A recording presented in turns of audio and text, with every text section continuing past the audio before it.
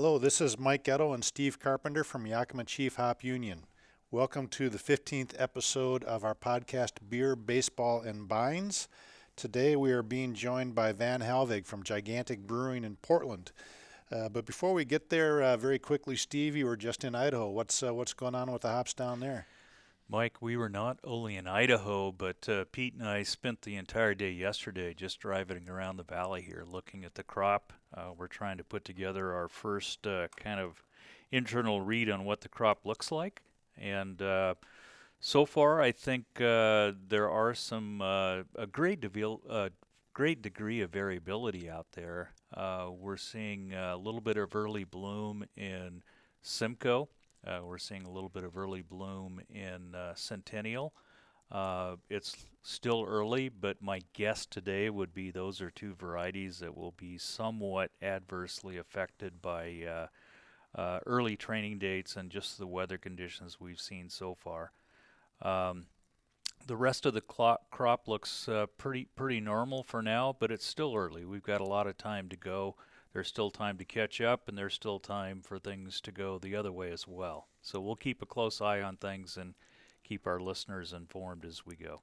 Well, speaking of early, it's 10 in the morning here on the East Coast, or on the West Coast, but we're with Van, and we started off the day going straight for the hazy IPA.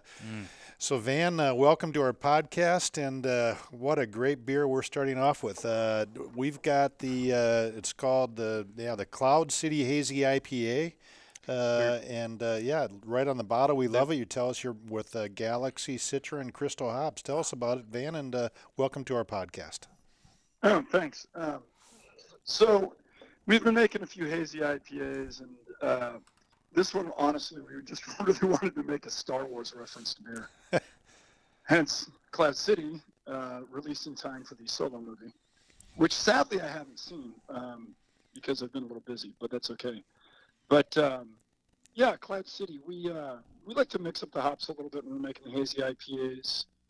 I think everyone's kind of using the same genre of hops all the time. You know, the really bright, citrusy, tropical kind of things. You know, we're just big fans of Crystal, and we tend to use it as a base layer in all of our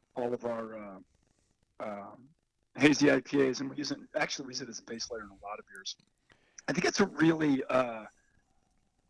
undervalued hop these days, but that's just my personal opinion. Well, Crystal's a great Oregon hop too. I mean, that's a big part of it, right? I mean, you're right there. It is a big Oregon hop. Well, it's not. Well, it's a great Oregon hop. It's not big in acreage, but we don't use it because we're Oregon brewers. It's unique. It has a certain set of characteristics that other hops don't have, and it's funny. It really feels like an old guy hop now. Yeah, so that hop actually came out of Al Honnold's program out of Oregon State years ago, one of the four sisters that were all triploid Hallertau varieties. It was our attempt to kind of create a noble hop for the United States, and there was Crystal, there was Mount Hood, there was Liberty, and I believe Ultra was the other of the four sisters. I always like to think of Crystal as the great failure that made it a great hop. Because explain that, Van. Well, what do you mean by that? All the rest of those hops, you know, Hood and Liberty and Ultra, they actually are fairly good mimics of, you know, Hallertau type hops. Mm-hmm. They're grassy, they're pretty noble characteristics. Crystal's a miserable failure at that. I mean, it's bright. It's a little bit citrusy. I always think it has this really strong geranium character, which, you know, the Germans would just look at and just be like, "Oh, this is terrible. You can't make beer out of this." Yeah. But as a result, it makes it like, I think of Crystal as almost like an American version of Hallertau or something. And I don't mean like Mount Hood, but like a very different thing. And to tell you the truth, I've never used it in a lager in my entire life. But like as soon as I saw it, I was like, that's a pale ale hop right there. Yep. How did you get started in brewing, Van, and what were you doing before you helped form Gigantic? I got started in brewing, 23 and a half years ago. I was a PhD student in economics at the University of Minnesota, and I lost faith in that, and I dropped out. And I took a job at a big brewery called Minnesota Brewing Company, now defunct. But Min Brew made Grain Belt. You'll know some of these beers. Sure. Like, Grain Belt and Landmark and Pig's Eye. Mm-hmm. And then we had the contract at the time for Pete's Wicked Ale, Mm-hmm. all the Pete's beers, and all the Trader Joe's beers, strangely. So that was actually a big brewery. We were doing like 400,000 barrels a year. And I mainly worked in the wash house, which is old brewer talk for cleaning and filling kegs. Yeah. I started in this big old brewery run by a German guy, and I use all this funny language that no one seems to use anymore. Like we'll talk about, we're going to rack that beer to roux and blah, blah, blah, blah, blah. You know, and people are like, what are you talking about? And I'm using these old German terms for like putting it into a lager tank, because roux comes from ruhig or sei Ruhe, to be quiet. So it's a quiet tank, a roux tank. But anyway, I worked there for not that long, like 4 months, 5 months. And then I took a job at Rock Bottom Brewery in Minneapolis. Mm-hmm. And I worked there. I worked with Rock Bottom Breweries for 16 years. Mm-hmm. And in Minnesota, Maryland, and Portland. Mm-hmm. Built, I don't know, I guess I helped build 3 breweries with Rock Bottom. And then some changes happened at Rock Bottom that I didn't disagree with, and I shot my mouth off about them, and I got fired as a result. That was a good day. That was the day I went home and called my dad, and I was like, guess who's your son? Did he have a basement room for you? That was the key question, right? Yeah. Well, I mean, so back in the so I met Van back in July or August of last year with our regional sales manager Tyson Crudup, mm-hmm. and he said, I got to take you to this brewery in Portland. They make great beer. And so we went over and we're starting to chat, Van and I chatting, and okay, Minnesota connection, and then hey, where exactly, Mankato, and then it turns out that Van's mother and my mother grew up in the same little town of Mapleton, Minnesota. Goodness.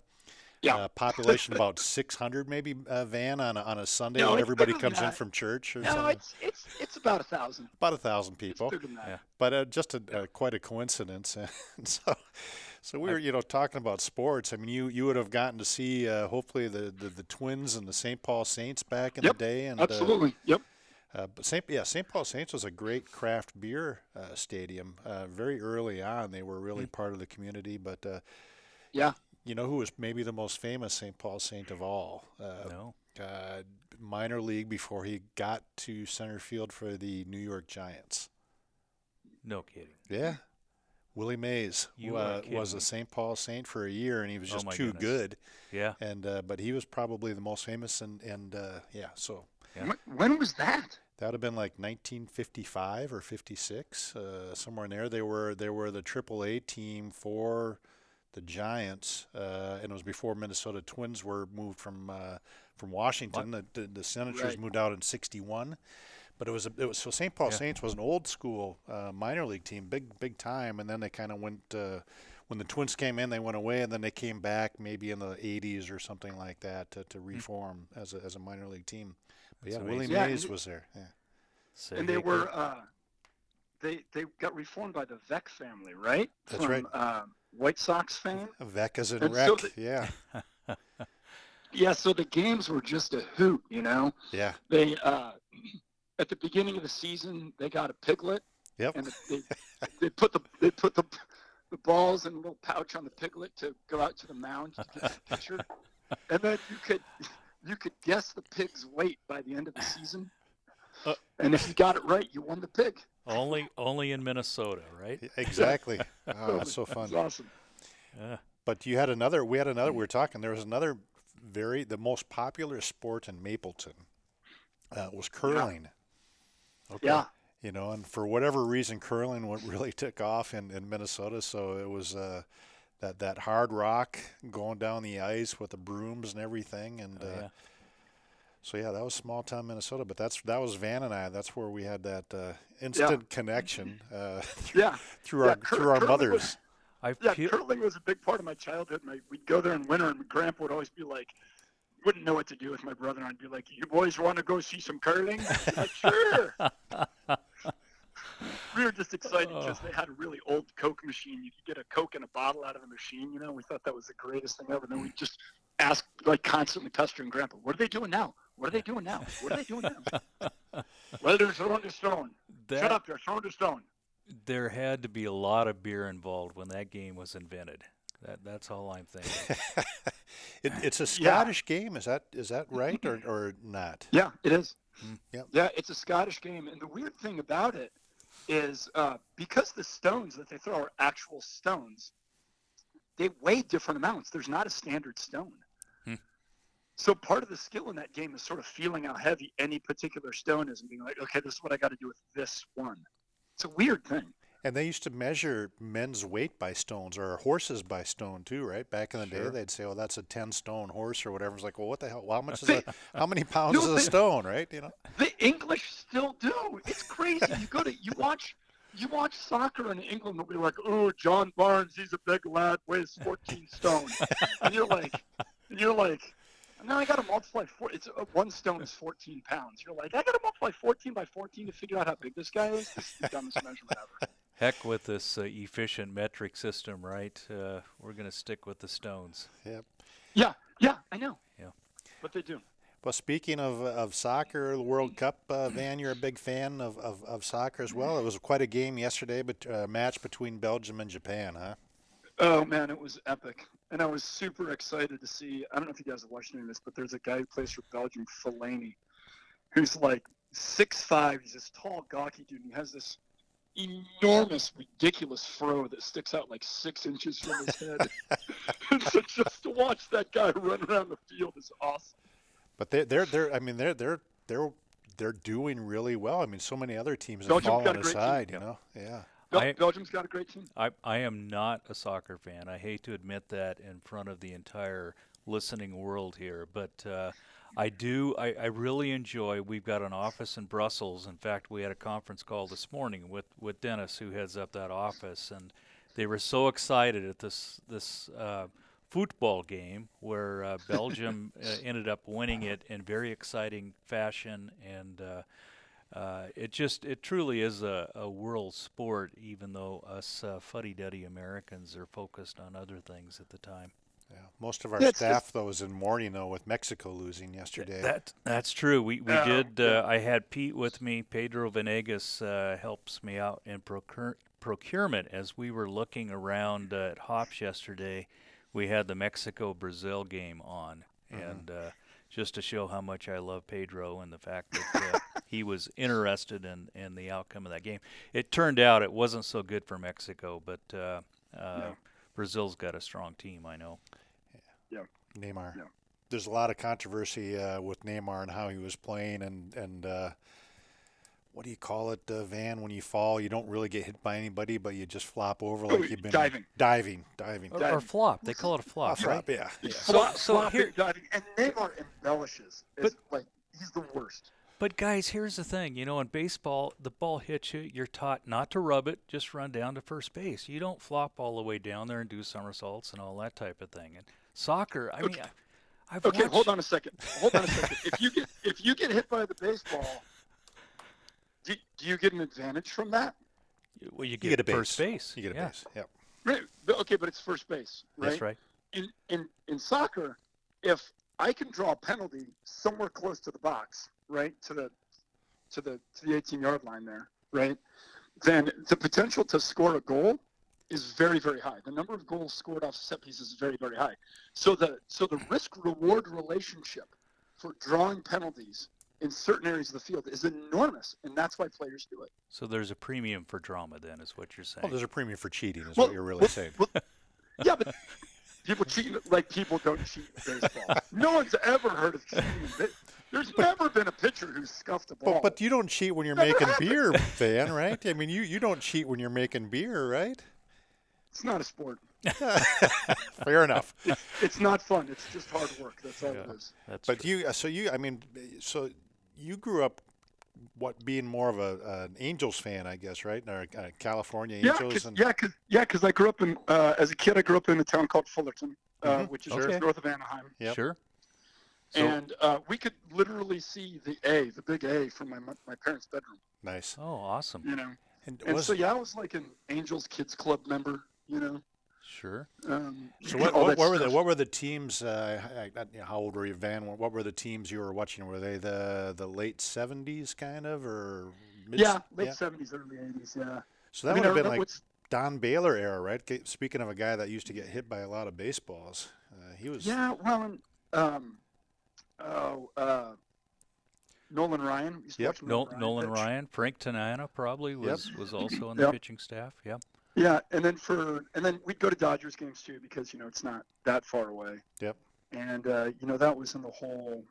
That was like early Fernando Valenzuela and Oh, Ron sure. Say and a bunch of guys like Steve that. Garvey and Ron Say. Steve Garvey, Scioscia, absolutely. Steve Garvey, yeah. Davey Lopez. Ron Say was a Washington State Cougar. Played was he? third base for the Yeah. Cougars. I didn't know that. Yeah, I didn't Yeah. know that either. Yep. Yep.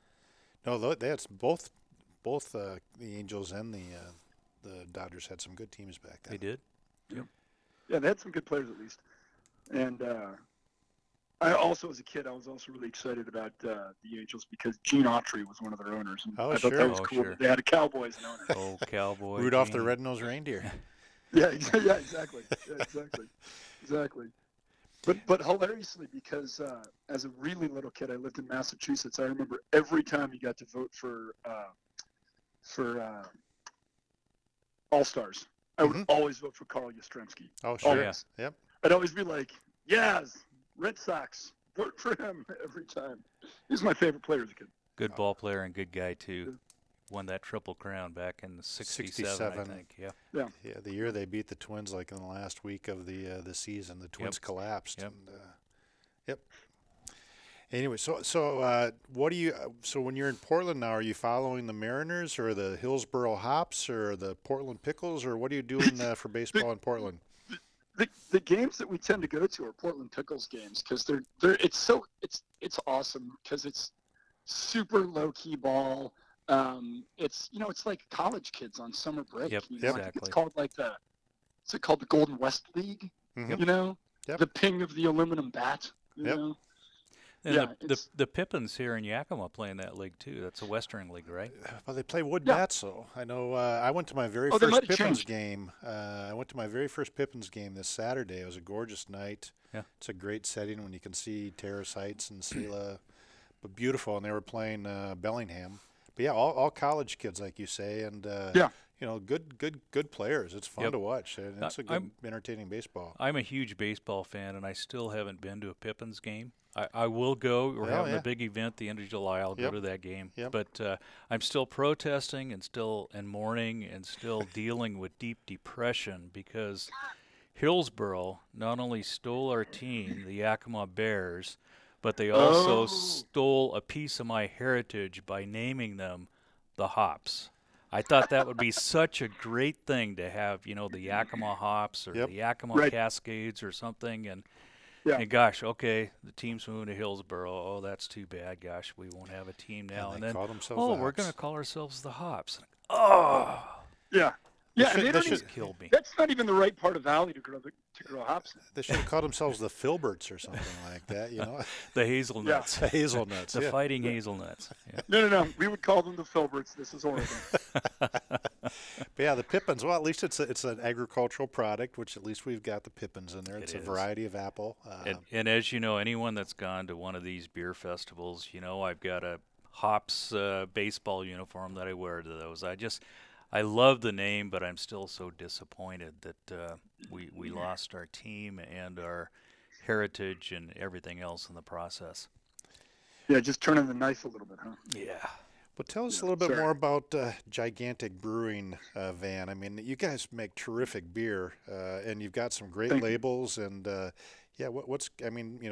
Portland and yourselves are still right at the cutting edge of all things craft, right? Yeah, I mean, it's the way I like to describe Portland is, we won here. Yeah. No one talks about craft beer in Portland. Nobody does. No, you just talk about beer. Right. Mhm. Yep. Yep. I mean, if you look at the percent of draft beer consumed in Portland that's made, that's basically made by craft breweries or I'm not going to count the ex-craft. I don't want to get into it, but Yep. that sort of thing. I mean, it's 85% of the draft beer around here is craft. I mean, it's the very large breweries. It's hard to find a draft handle. It's hard. Mm-hmm. So yeah, Portland continues to it's just our culture, you know. But Gigantic, we're 6 years old, and we only have a few beers that we make all the time, and then we kind of rotate through a lot of different beers, make them sort of once, and then move on. And we work with artists to do our labels. We've got a couple people that are friends of ours who are either represent artists at a gallery level or are working artists themselves, and they sort of liaise with artists for us. So we have people doing labels from Japan, Mexico, Germany, Spain, East Coast of the U.S., West Coast of the U.S., you know, all over the place, really. And we think of ourselves as sort of an artist supporting brewery. That's how we sort of think of ourselves. So yeah, it's kind of what we do. How much of your sales are out of your tap room there, and how much are going on in bottles, roughly, in percentage-wise, Van? Percentage-wise by volume, we're about, I don't know, maybe 13-14% out of the tap room. Mm-hmm. And then all in all, we're about a quarter bottle, about 75% draft, something like that. Yeah. And we move beer a lot of places. We're across the whole, you know, American West, and we send a little bit of beer into New England and New York, New Jersey, and we send some beer to Japan, just because if you're not big in Japan, what's the point? And right, you got to be big in Japan. Hey. And weirdly, we send a halfway decent amount of beer to Scandinavia. There's a guy who's a Norwegian American from Vancouver, Washington, who has lived in Norway for a while now, and he imports Northwest beers into Norway, and that's now moving into Sweden and Denmark, and that's oddly a reason. I mean, that might be 5 or 8% of our sales might be going to Scandinavia right now. Well, bizarrely, good beer. I mean, maybe it's your name too, you know. So yeah, they're like, oh, it's a Havoc, so it can't be that bad. The Scandinavians love craft beer too. I know that's a fast-growing part of our market for hops is up in Scandinavia. So that's a good place to be getting your beer into. Well, I like your. No, go ahead. I was going to say all of Northern Europe, except for Germany, is booming. I mean, you know, English craft beer and Dutch, and all Scandinavia. It's exploding up there. Yep, it's crazy. Absolutely, we're adding some extra salespeople up there just because it is really doing well, and it's funny. We think about things like craft and food as importing everything into the U.S., but really sort of American variations of craft, and certainly our hops are things that are going back across the pond that way, and it's pretty fun to be part of. Oh man, it's exciting. Like as an American brewer, it's exciting because again, I'm not the oldest guard of craft brewer, but I'm kind of the second. You know, if you look at like the kind of Ken Grossman kind of generation, right? I'm kind of the next generation after that. Started brewing in the 90s, mid 90s, and I'm still of that generation where, you know, the beer you learned about was whatever, Pilsner or Quell that's 8 months old, you know, or British beer that's a year old, and you're drinking and being like, oh, this is really cool, you know. It's fascinating to be sort of sending completely different new beers that we as American brewers have developed that have, you know, only the slightest semblance to what was happening in Europe for time immemorial, and then really affecting them in a huge way. It's like we're turning the tables. There's a lot of things to love about the craft culture, Van, but one of them is just the fact that the consumers of craft beer, they want freedom of choice. They want something that's a little bit different, and the exciting thing for me about it is they want to hear the story behind the beer. Yeah. Yep. Yeah. Yep. And you do it. I mean, you know, obviously we're very proud of it, but you list all of the hops you've got on every beer. And that is so cool from a consumer's perspective. Yeah. And we just had homebrew conference last week in Portland. Yep. And the number of homebrewers coming up and getting the various samples of our different hops. And part of it is they've gone to breweries like yours or else other crafters around the United States. and they read about it, they want to try it, then they can go to a place like Homebrew, or they can get it online from one of the distributors or whoever.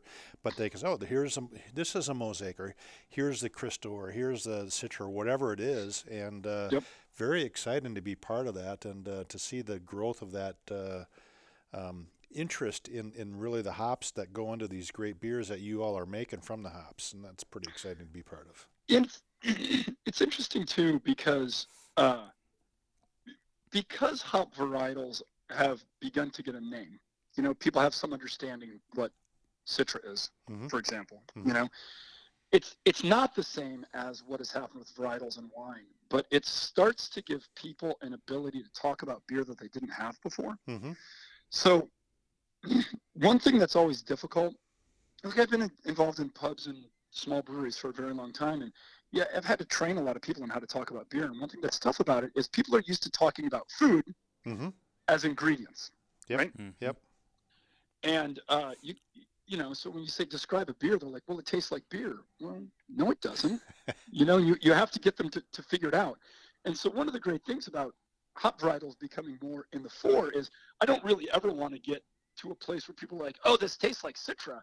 But I want them to be able to sort of be like, oh, this is really very citrusy, and it has these certain flavors, and it's made with Citra. I understand what that does now. Yep. And this beer is made with Mosaic. Mosaic's not a flavor, but they're going to be like, oh, it's got all these, berry flavors, and it's got all these, sort of mango-y cures. Oh, I get it. That's from Mosaic. And so they can start to build sort of a vocabulary and understanding of how beer flavor develops that is sort of happening because varietals are getting known. I think that's pretty cool. It is very cool. And back to, like you said about the Cristo, it'd be great to have somebody go into your tap room and say, okay, what do you have with Cristo in it? You talked about it having that geranium aroma. I'd like to try something. What are you making with that? That would be exactly. We've talked quite a bit about trying to rethink some of these descriptors to make it easier for consumers to think about, and it's just part of what's evolving, and very cool. And as we go back with our growers and the hop breeding programs and so on, to be able to give that type of feedback is pretty meaningful to them as well when they hear back from people like you and others that are saying, hey, this is what consumers are looking for, and those are the profiles of aroma they're looking for. Yeah. It's interesting. It's all really interesting. It's amazing too, like the kind of in the last 10 years, the different kinds of aromas that are coming out of hops is totally fascinating. Yep. It's a different world now. Well, it's pretty interesting. It's very interesting. And Van, thank you so much for taking time out of your busy schedule to be with Steve and I today. We really appreciate it. We have had a great relationship with you. We really love the beer you make, and thank you. We try every day. You do a great job, and this is fantastic stuff. So thanks very much for joining us, Van. To use a little baseball analogy and kind of combine it with the hops, we are wishing you nothing but good hops for now and into the future. Thank you. All right, thanks, Van. Well, Steve, all right, cheers, guys.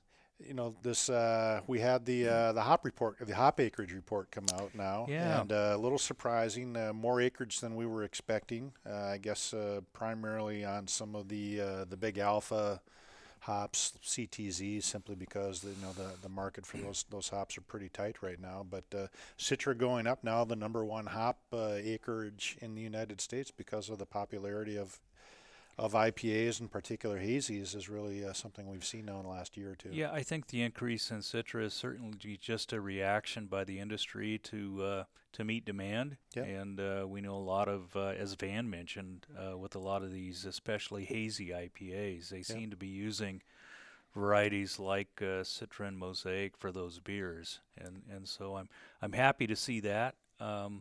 We've seen some other adjustments in acreage of hops that maybe be a little bit overproduced. Citra Centennial. Cascade and Centennial. Cascade and Centennial, sorry. Yeah. There's too many C varieties out there to keep track of. It surprised me a little bit. I was expecting 2.5% increase, and I think overall in the Pacific Northwest we've got about a 3.7% increase. Like you say, a lot of them are alpha hops, Yep. which I think intuitively the demand should be there. We're still keeping a very close eye on what's going on in Germany, Yep. where they seem to have a bit of a distressed crop at this point, with some early bloom, and they've had some rain, but the heat units are still there, and so we continue to keep an eye on what's going on there as well. Yep, a little bit higher acreage than we expected, but percentage-wise, it's the lowest increase we've had in the United States in quite some time. So it probably helps get things back in balance a little bit this year.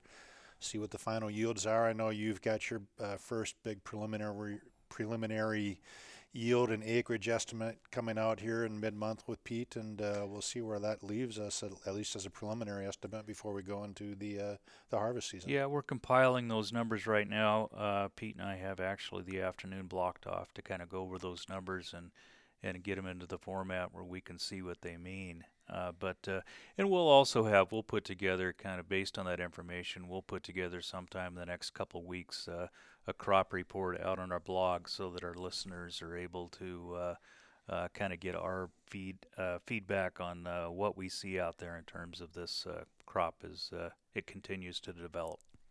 Very good. Well, we can't get by the week without saying another good week for the Mariners, another week of amazing one-run victories. Quite remarkable. It is. It just continues, as Dave Niehaus used to say, and we've got the Angels coming into town. Hopefully we can put them out of their misery. They're 10 games back of the Mariners right now for that last wild card spot, and we'll see what happens. Almost to the All-Star break. Yeah. July 17th, I think, is the game this year, so coming up real fast. Hard to believe we're more than halfway through the baseball season and more than halfway through the hop season as well. That's right. Well, happy Independence Day to you and your family, and we'll talk next week again. Same to you. Thanks.